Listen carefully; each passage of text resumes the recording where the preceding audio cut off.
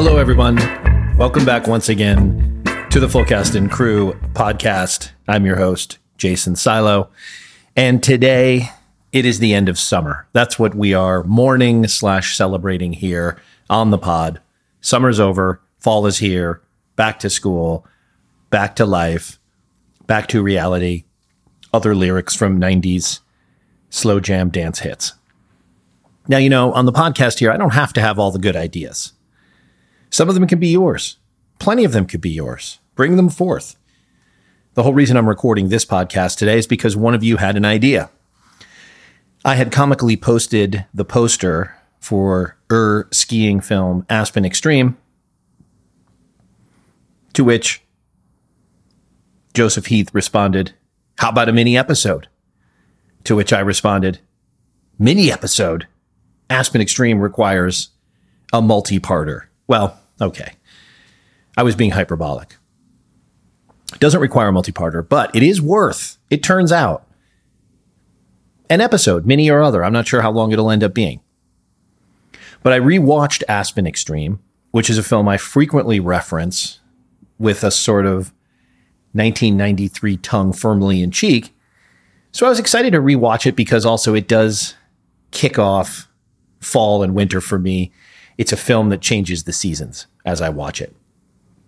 Now, come to find out, I was pleasantly surprised that after quoting this film for 20 some years, I'm fond of Paul Gross's line to Carl, who runs the ski school at Aspen, when the Paul Gross character, TJ, has had a particularly tough run of life as a ski instructor, as a qualifier for the Powder 8 competition, as a failed boyfriend to local town DJ Terry Polo. He says to Carl, lamenting the difficulty of navigating life off the slopes, the immortal line, "Skiing's the easy part, Carl." So I'm fond of quoting that comically. But guess what? It turns out when I rewatch this film, it's pretty fucking good. It's actually a good movie. It's a really good movie that happens to be set in the world of Aspen and skiing. And it is far better than the sex comedies that pass for the majority of ski movies. And we'll talk about the difference of the genres of the different types of ski movies and get into this film. Aspen Extreme is a film from 1993. It stars Peter Berg and Paul Gross, who I mentioned, who's a Canadian actor. He's quite good, I have to say. He's kind of a Canadian Ken Wall. That's how I would classify him. Very good looking guy, very competent actor, very wry and also emotional. He's got all the gears. Like, I was really impressed with his performance in this film, watching it over again.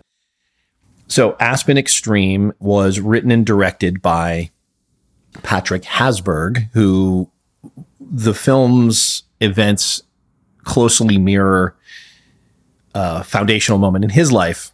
And, Aspen over the years has meant many different things. I think right now it basically is a stand-in for ridiculously wealthy culture.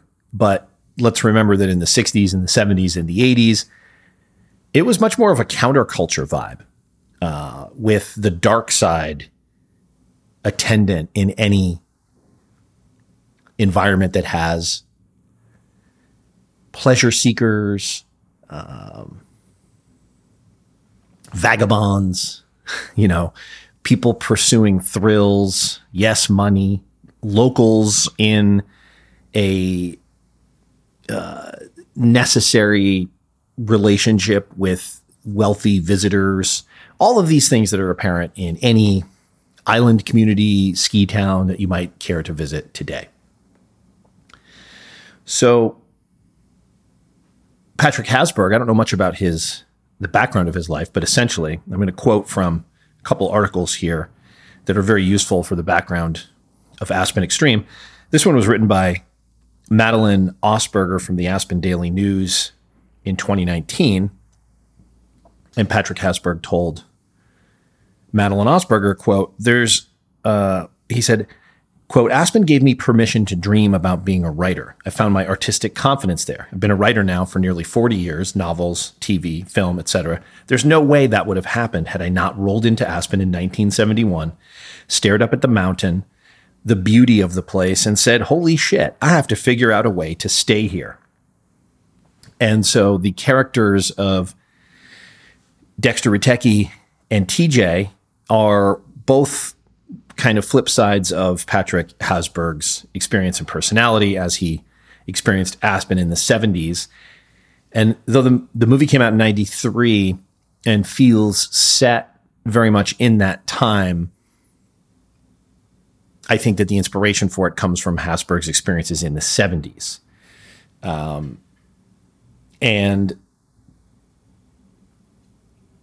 he had a complicated relationship to the film because it sounds like it was sort of much different in his scripted version than what he ended up being able to release, because I don't think he was a very experienced director, but he, was at the whim of the studio. And this is very much Hollywood in the late 80s, early 90s. You've got Bruckheimer, Simpson vibes. You've got, you got commerce emerging. Top Gun is a film this gets mentioned to a lot. In fact, on the poster, I think it says like the Top Gun of ski movies or something. It's a completely ridiculous analogy because the films couldn't be really more different. But that was the cheap marketing ploy used, and I think Hasburg ended up feeling like that was some of the decisions that were made in cutting the film or cutting out what he perceived to be some of the darker elements. And maybe his script got more into what happens when you arrive in a community like that. And like the Dexter Ritecki character, he gets involved in the drug trade, of which there always is one in any of these communities. And in doing so, he kind of falls apart. I guess I should avoid spoilers because I bet a lot of you haven't seen Aspen Extreme, and I want you to leave this podcast feeling like you want to give it a watch. It'll be well worth it. I was surprised that it's as good as it is. It's a very good movie, and it's got comedy. It's got real character depth and emotion, and yeah, it's got ski movie silliness and villains, and it's got incredible ski footage. We'll talk about that later. So anyway, Hasburg, I think, has had a complicated relationship with the film because I guess when it came out, maybe he was too close to it to ever really feel like he could have done justice to what he wanted to do justice to. He's basically making his Aspen movie about his experiences in Aspen, a community he was a part of at the time. And I guess he felt that it didn't really live up to that.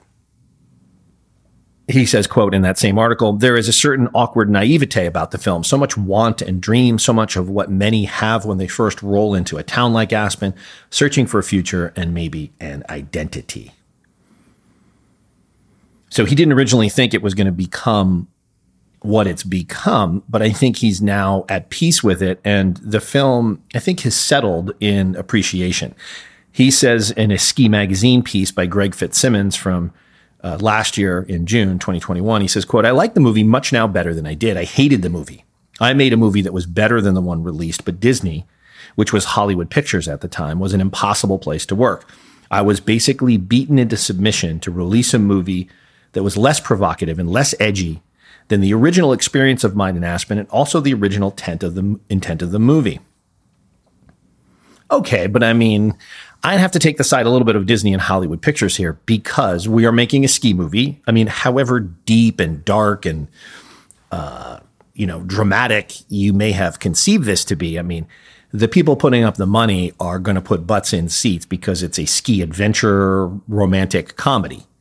So the edginess, I get it. It's not, leaving Los Aspen that we're looking for here, but maybe that's what Patrick Hasburg was looking for in his younger years. He says, quote, the editorial process became nightmarish with Disney, the testing and the audience testing. To me, this is a movie about a guy who came to Aspen and his friend with a drug problem. He was seduced by the dark side of town and found the light, bright side of town too. But Disney kept saying, this movie is Top Gun. Now, Top Gun came out in 1986. This movie came out in 1993. But that shows you some of the influence that Top Gun continued to have as this combination of romance and action and comedy. And this was a movie that I think the studio saw very much in the similar vein. We'll talk a little bit about where Hasberg ended up in his appreciation and thoughts about the film today. But just to run you through a little bit about what I love about this film, this is, yes, it's a ski movie, right? So ski movies, super listener Fraser, continues to bait and troll me by saying that Hot Dog, the movie, is the greatest ski movie ever made. I think he has his tongue firmly in cheek, but probably not, because I think he's a Porky's guy. He loves those kinds of late 80s silly/stupid sex comedies. And from what I gather, I haven't seen Hot Dog, the movie, nor do I plan to. But I've read about it. I watched the trailer. And it looks like your basic sophomoric, moronic, late 80s, juvenile Porky's on skis. So I can already know that it has nothing in common with the depth and the intelligence of Aspen Extreme. And I know you're going to laugh hearing that. But when you watch the movie, you're going to be surprised to find out that it's pretty damn good. It's dramatically compelling. It's a well-written film. It's got great dialogue. It's got great performances. It's got great action performances. And it's got pathos, man. Pathos on two skis. So the story basically is TJ and his friend Dexter, which I'd forgotten this, that the movie opens and they are auto workers in Detroit. And there's this great scene of Paul Gross working on the line, and they are the hottest skiers on the hill, which is basically a reformed garbage dump turned into a ski slope, which is a real place in Michigan. In 1 square mile of snow, the beautiful, the rich, the famous, and the powerful come to escape. It's where the best skiers in the world challenge their skills. And it's the closest two friends from Detroit will ever get to paradise. What do you think? I think we'll be like the Beverly Hillbillies in that place. You read about movie stars and ski magazines and you want to move here. She's staring at you like you're on the menu, Teach. Get out. They pay you to be ski instructors, right? Hope you guys are good. We're the best skiers on this mountain. Sorry, about 100 guys. Maybe 2 make it till spring. We will make it. I know you're good. I know you work hard. TJ's one of the new guys. I can tell. You got to be able to ski anywhere, anytime, any condition. Hi there. My name's TJ. I'll be your ski instructor. I know. I hired you for the day. Part of the job is fulfilling a fantasy. I'm having some friends up to the house tonight. Would you come? And you're the fantasy. He's beautiful. Thank you. This chick's amazing, man. Amazing women are everywhere. Can I buy you a drink or something sometime? I stopped dating ski instructors when I was 16. I just got here. Give it a chance. You better be willing to go all the way, baby. I like her, all right? Let that one get out, TJ. They'll take away your ski school uniform. She's different. Mrs. Aspen, things are always different. Skiing out of bounds is illegal, you know. Can you swim? Like a fish. Were you with Bryce? Can I explain this? TJ, you'll fit right in, trust me. Take a look at yourself, man. Take a look at yourself. You move me from side to side. We're the best skier on the mountain. Skiing's the easy part, Carl. Hollywood Pictures presents Aspen Extreme. Dream big or don't dream at all, baby. Round and round, you move me from side to side. You move me. And this little clip is the "we got to get out of here, man" moment that is the catalyst for setting off the film's events. You want to get out of here? Oh, I can't. I got to string chairs. It's going to be below freezing tonight. They want to start making snow in the morning. No. I don't mean just here. I mean, get out of here, Go someplace else. Where do you want to go? That's Peter What does Berg. it matter where? Who cares? And that's Paul Gross. As long as we're out of here. I mean, Christ, look at this place. What's wrong with you, Bert? Dex, every day people go out there and they do something with their lives, and every day it isn't you and it isn't me. TJ, we're from Detroit. So what? So we are the best skiers on this mountain. This isn't a mountain. So the Wings have a great team this year. They're going to the Cup, and I got tickets. Dexter, the Wings are never gonna go to the Cup. And I'm about to close a deal with Rita over at Sal's place. Oh, God, Dexter. What, just because you had her, she's ruined for mankind? I never touched her. Oh. So, you know, here we have your basic scene of two small town guys contemplating an escape. That is not the point. And it leads up to a funny kind of conclusion where you think like, well, these guys are standing on like a 400-foot hill turned into one ski run, and somehow they're like the hottest backcountry skiers when they get to Aspen. I'm not quite sure how. But the TJ character, guess I got what? Plans, but What are they? He wants to be a writer, I man. got my wants, you know what I'm saying? I got things that I'm gonna do. What things? Things. What are your plans? This Dad? scene also is great because Paul Gross is so Why are you good, doing this to me? and Peter Berg is really good. Because I'm gonna leave. He's leaving, man. He's leaving town, dude. He's got to do his thing. And I don't want to do this alone. But he's also got vulnerability. I want See? you to go with me. He needs a friend. Please?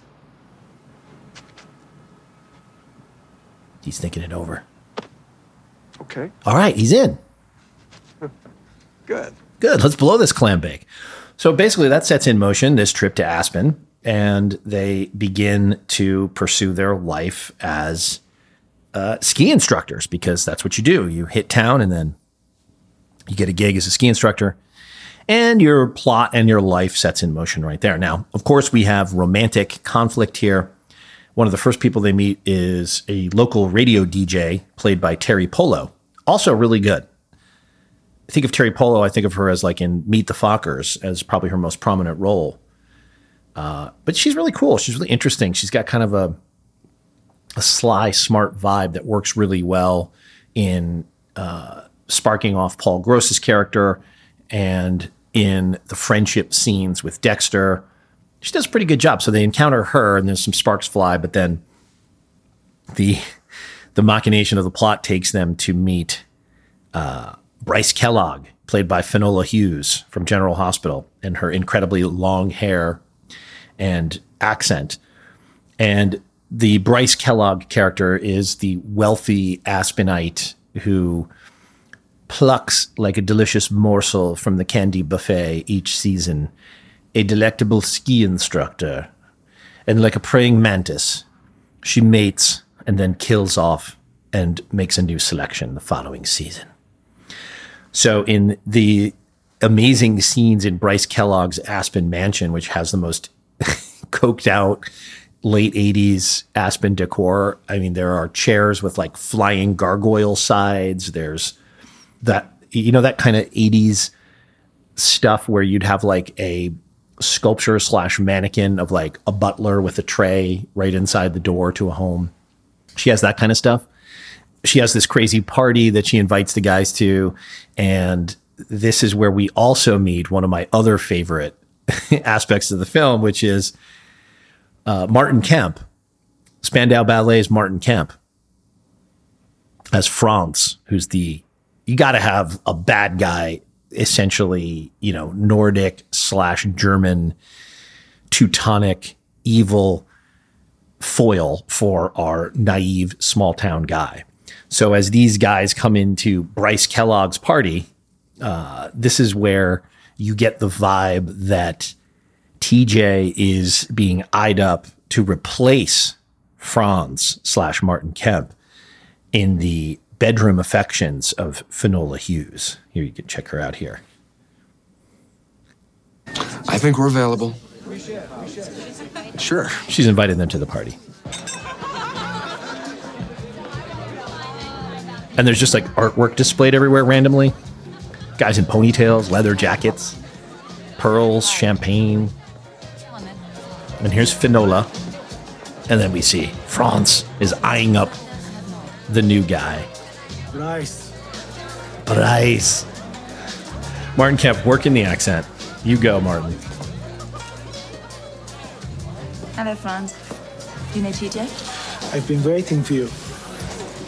Are you sure you haven't met? Not exactly, but I've seen your picture on a poster. TJ's one of the new guys. She says, sipping her champagne. I can tell. I can tell.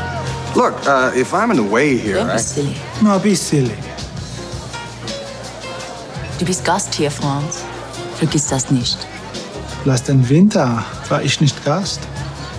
The seasons change. Do they? Yes.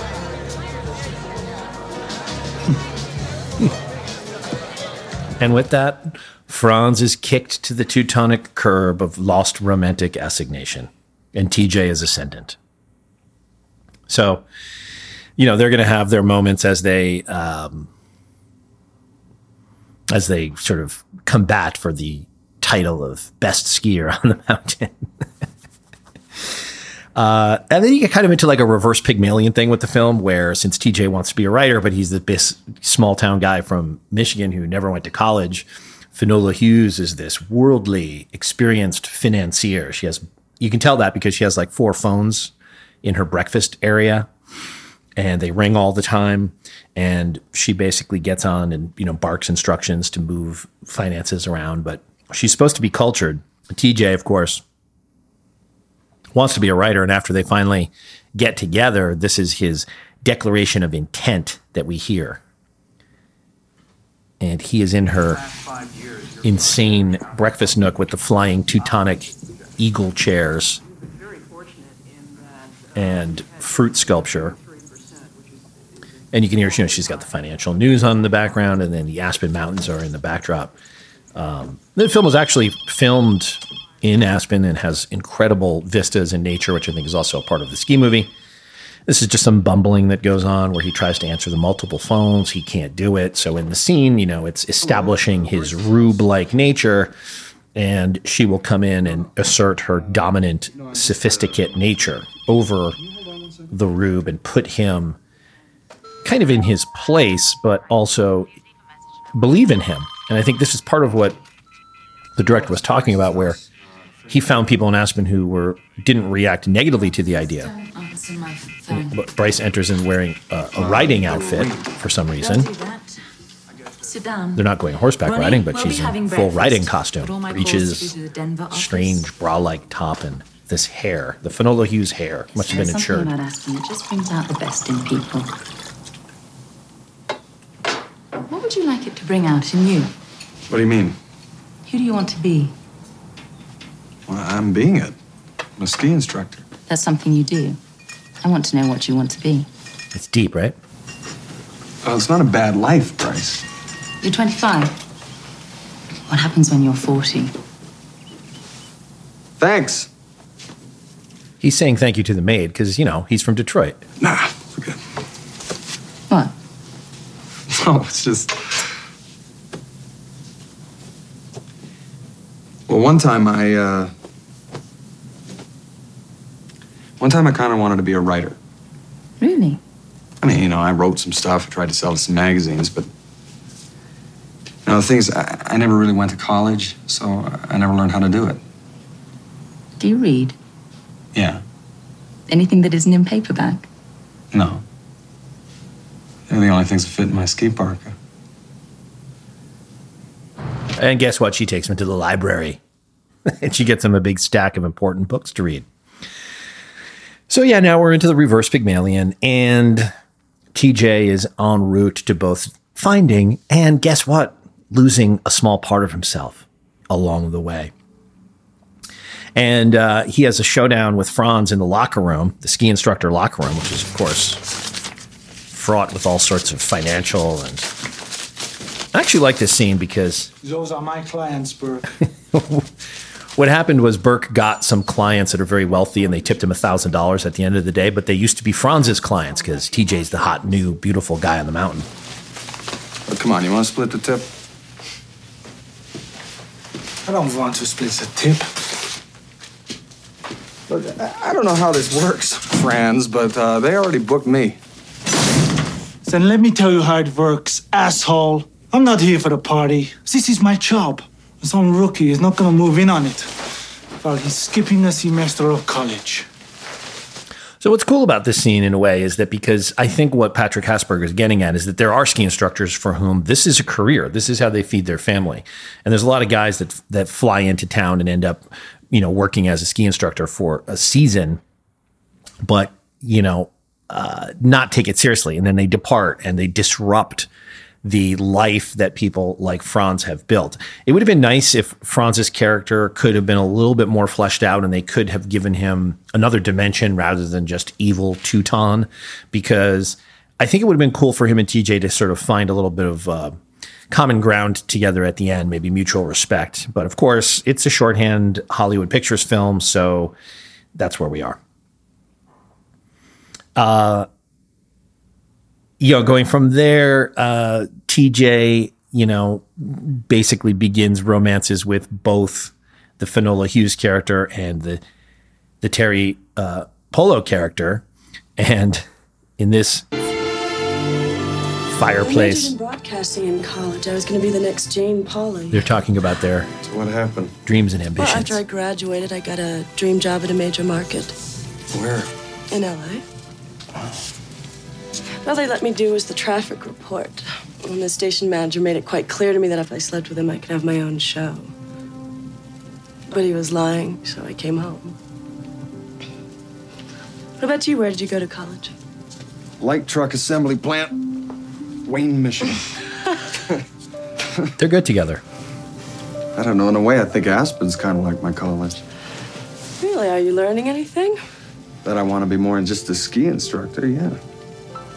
What? If I had gone to college, I wanted to be a writer. By the way, overhead, they have those leather and brass studded bellows for a fireplace that everybody in the 70s had. Love those. Is that funny? No. It's just that everybody comes to Aspen to be saved or something. It's just a place. Oh, God, man, I don't want to be saved. What do you want to write? Well, I don't think it's that simple. I mean, I gotta live first. I gotta live the biggest life I can. I gotta read everything. I gotta meet people. So I have this friend who's been helping me out. That's a very Bryce. bright person. It's not a person, it's Bryce Kellogg. It's not a person, it's Bryce Kellogg. That's one of the great lines. There's some really funny lines in this movie. I know how it works, TJ. My father was a ski instructor. Ah, see. Well, Dad's in the French Alps somewhere, I think. I'm sorry. Gosh, don't be. I hear they have great snow there.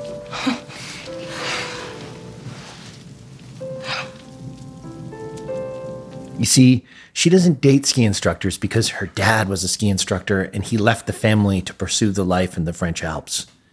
So that's why she tries to keep arm's length from TJ for quite a while in the film. But of course, the attraction cannot be denied.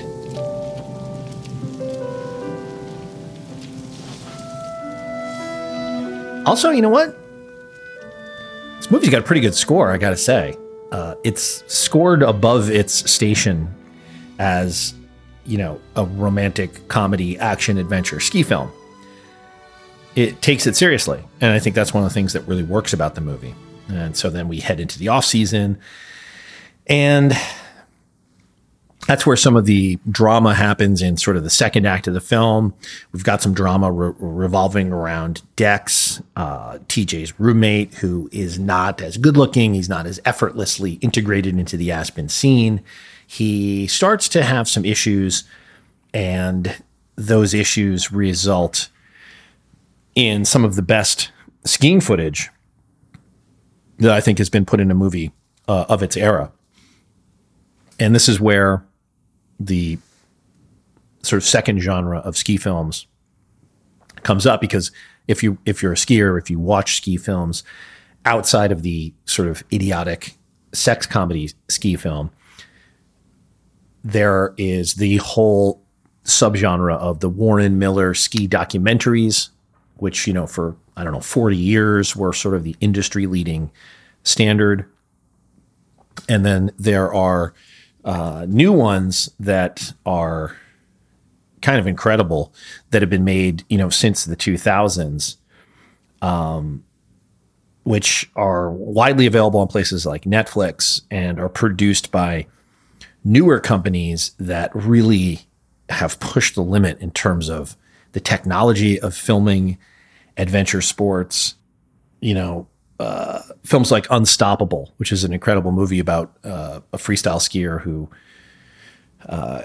tries to recover from a paralyzing neck injury. So companies like Red Bull and other ski companies have emerged to make these really incredibly filmed extreme skiing, backcountry skiing documentary films, which is a rabbit hole. I've gone down this rabbit hole. You can see it on Instagram if you scroll through.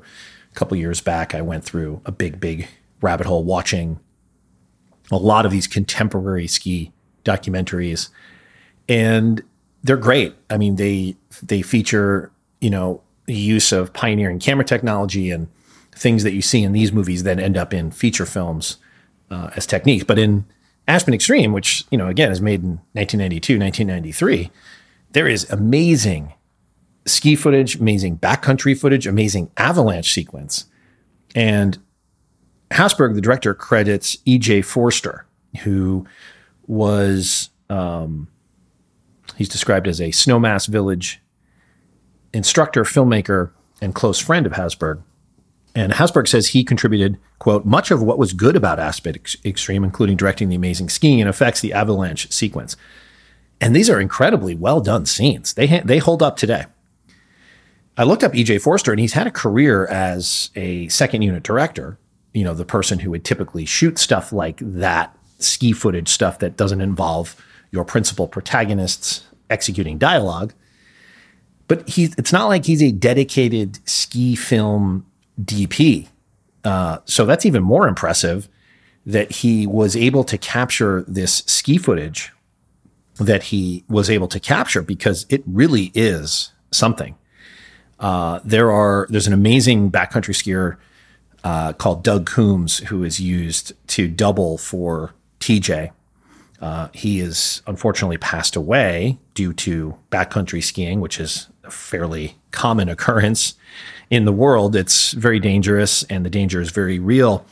And there are shots in this film that are still kind of jaw-droppingly insane. There's a ski chase where the TJ character ends up skiing down a frozen waterfall, and it looks like they really did it. So this film, with all of the sort of melodrama and the romance and the small town comedy stuff, also has incredible backcountry skiing footage. In a few places, it's not wall to wall. And the protagonists are all practicing for an event called the Powder 8, which is based on a real ski event, I think it's from somewhere out west. It's from Jackson Hole, I believe. And it's basically, it seems silly when you see it in Aspen Extreme, because you're kind of like, well, why do they have to practice all this backcountry skiing and ski all over the mountain and go out of bounds and ski glaciers when the contest is about teams of two skiers skiing absolutely perfect figure eights in tandem with each other down perfect snow-covered bowls. But it turns out this is a real ski competition that existed for a number of years out in Jackson Hole, and I guess they just recently started doing it again. And it is pretty cool to watch them do it. And it turns out to be one of those things that's actually a little bit more complicated than it first looks. And that's sort of the showdown, and also the coming together for the TJ character at the end of the film, where he finally competes against Franz and Franz's partner in the Powder 8, which was a dream that he and Dexter had had when they first arrived, et cetera, et cetera. And it also provides an opportunity for him to come together with Terry Polo. So the ski footage is really, really worth it. And if you watch the film, as I hope you will, I think you'll be pleasantly surprised. There's also plenty of amazing outfits. This is a scene where Bryce and TJ's in love with Terry Polo. So Bryce books him for the day in order to see him, because he won't see her. I wish I could describe what she's wearing. It's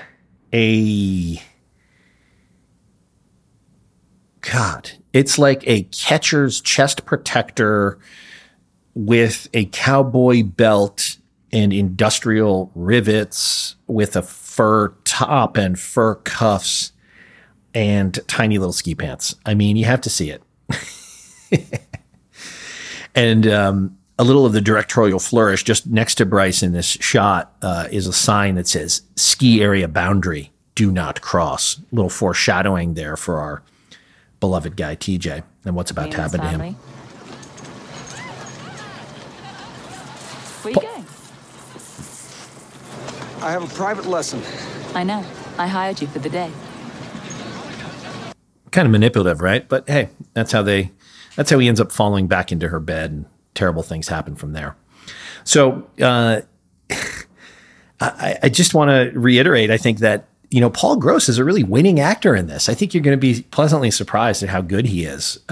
He had a long career. He was on that show about the Canadian mounted cops that was pretty successful for a while. Full respect to Paul Gross. Like, he really is a very compelling leading male actor. And he's really a lot of why Aspen Extreme rises above what, if you listen to the director, Hollywood Pictures pushed it to be. But he retains enough of what Patrick Hasberg's own experience must have been. And he's so likable, and he's so willing to be vulnerable and kind of in process towards maturity, that it's really compelling. And he's really good with Peter Berg. He's really good with everybody in the cast, which I also think is a very telling aspect for an actor. He's not just sucking all the charisma to himself on screen. He's really giving in his scenes with other actors, and he's allowing them to be their characters. And he's a big reason why the movie works.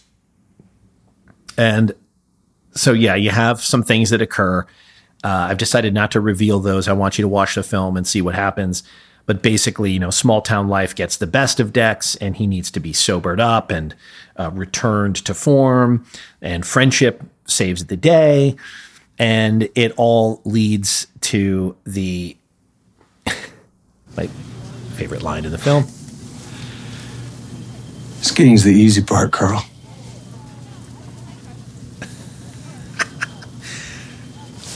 Again, okay, is it a cheesy line?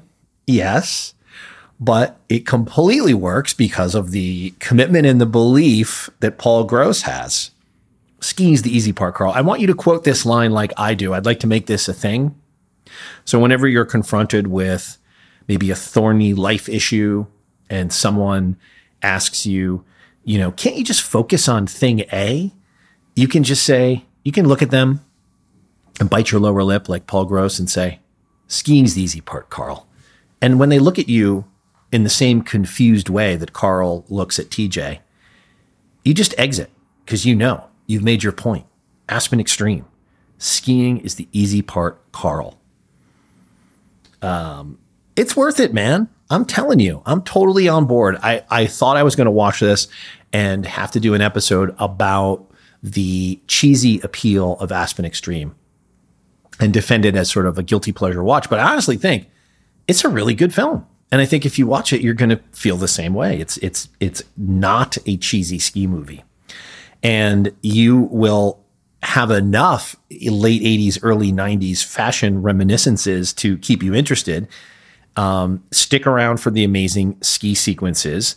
And I think you're going to be pleasantly surprised. The thing I just wanted to end on was Janet Maslin's New York Times review of Hot Dog, the movie. She described it as, quote, light and less moronic than it might have been. Well, damning with faint praise indeed there for Hot Dog, the movie. Sorry, Frasier. But give Aspen Extreme a watch. I'm going to be back in the following week with an episode about the film The Queen, because Queen Elizabeth has just died yesterday. Twitter is uproar. I love the film The Queen. It's kind of a comfort watch for me, which is a weird thing. I want to get into why that is. But it's that kind of movie, that kind of 90s feeling, even though it's probably a 2000s movie. But it's kind of that just well-constructed, kind of middle-of-the-road film that's not trying to be, artistically superior, but that's really skilled at telling stories and using actors of great skill to do so, that I'm a sucker for. So on the occasion of the Queen's death, I thought it would be a great time to revisit that film. And I also got a couple other episodes cooking up with my friend Bruce Edwards. We're going to be taking a clear-eyed and new look at the original Star Wars film. Doing doing Heat, which is one of my favorite films, has been really instructive because I hesitated to do it, as I say at the top of that episode, because it means so much to me. I thought, I can never do this film justice. And even having done the episode, there's so many things I didn't get to talk about.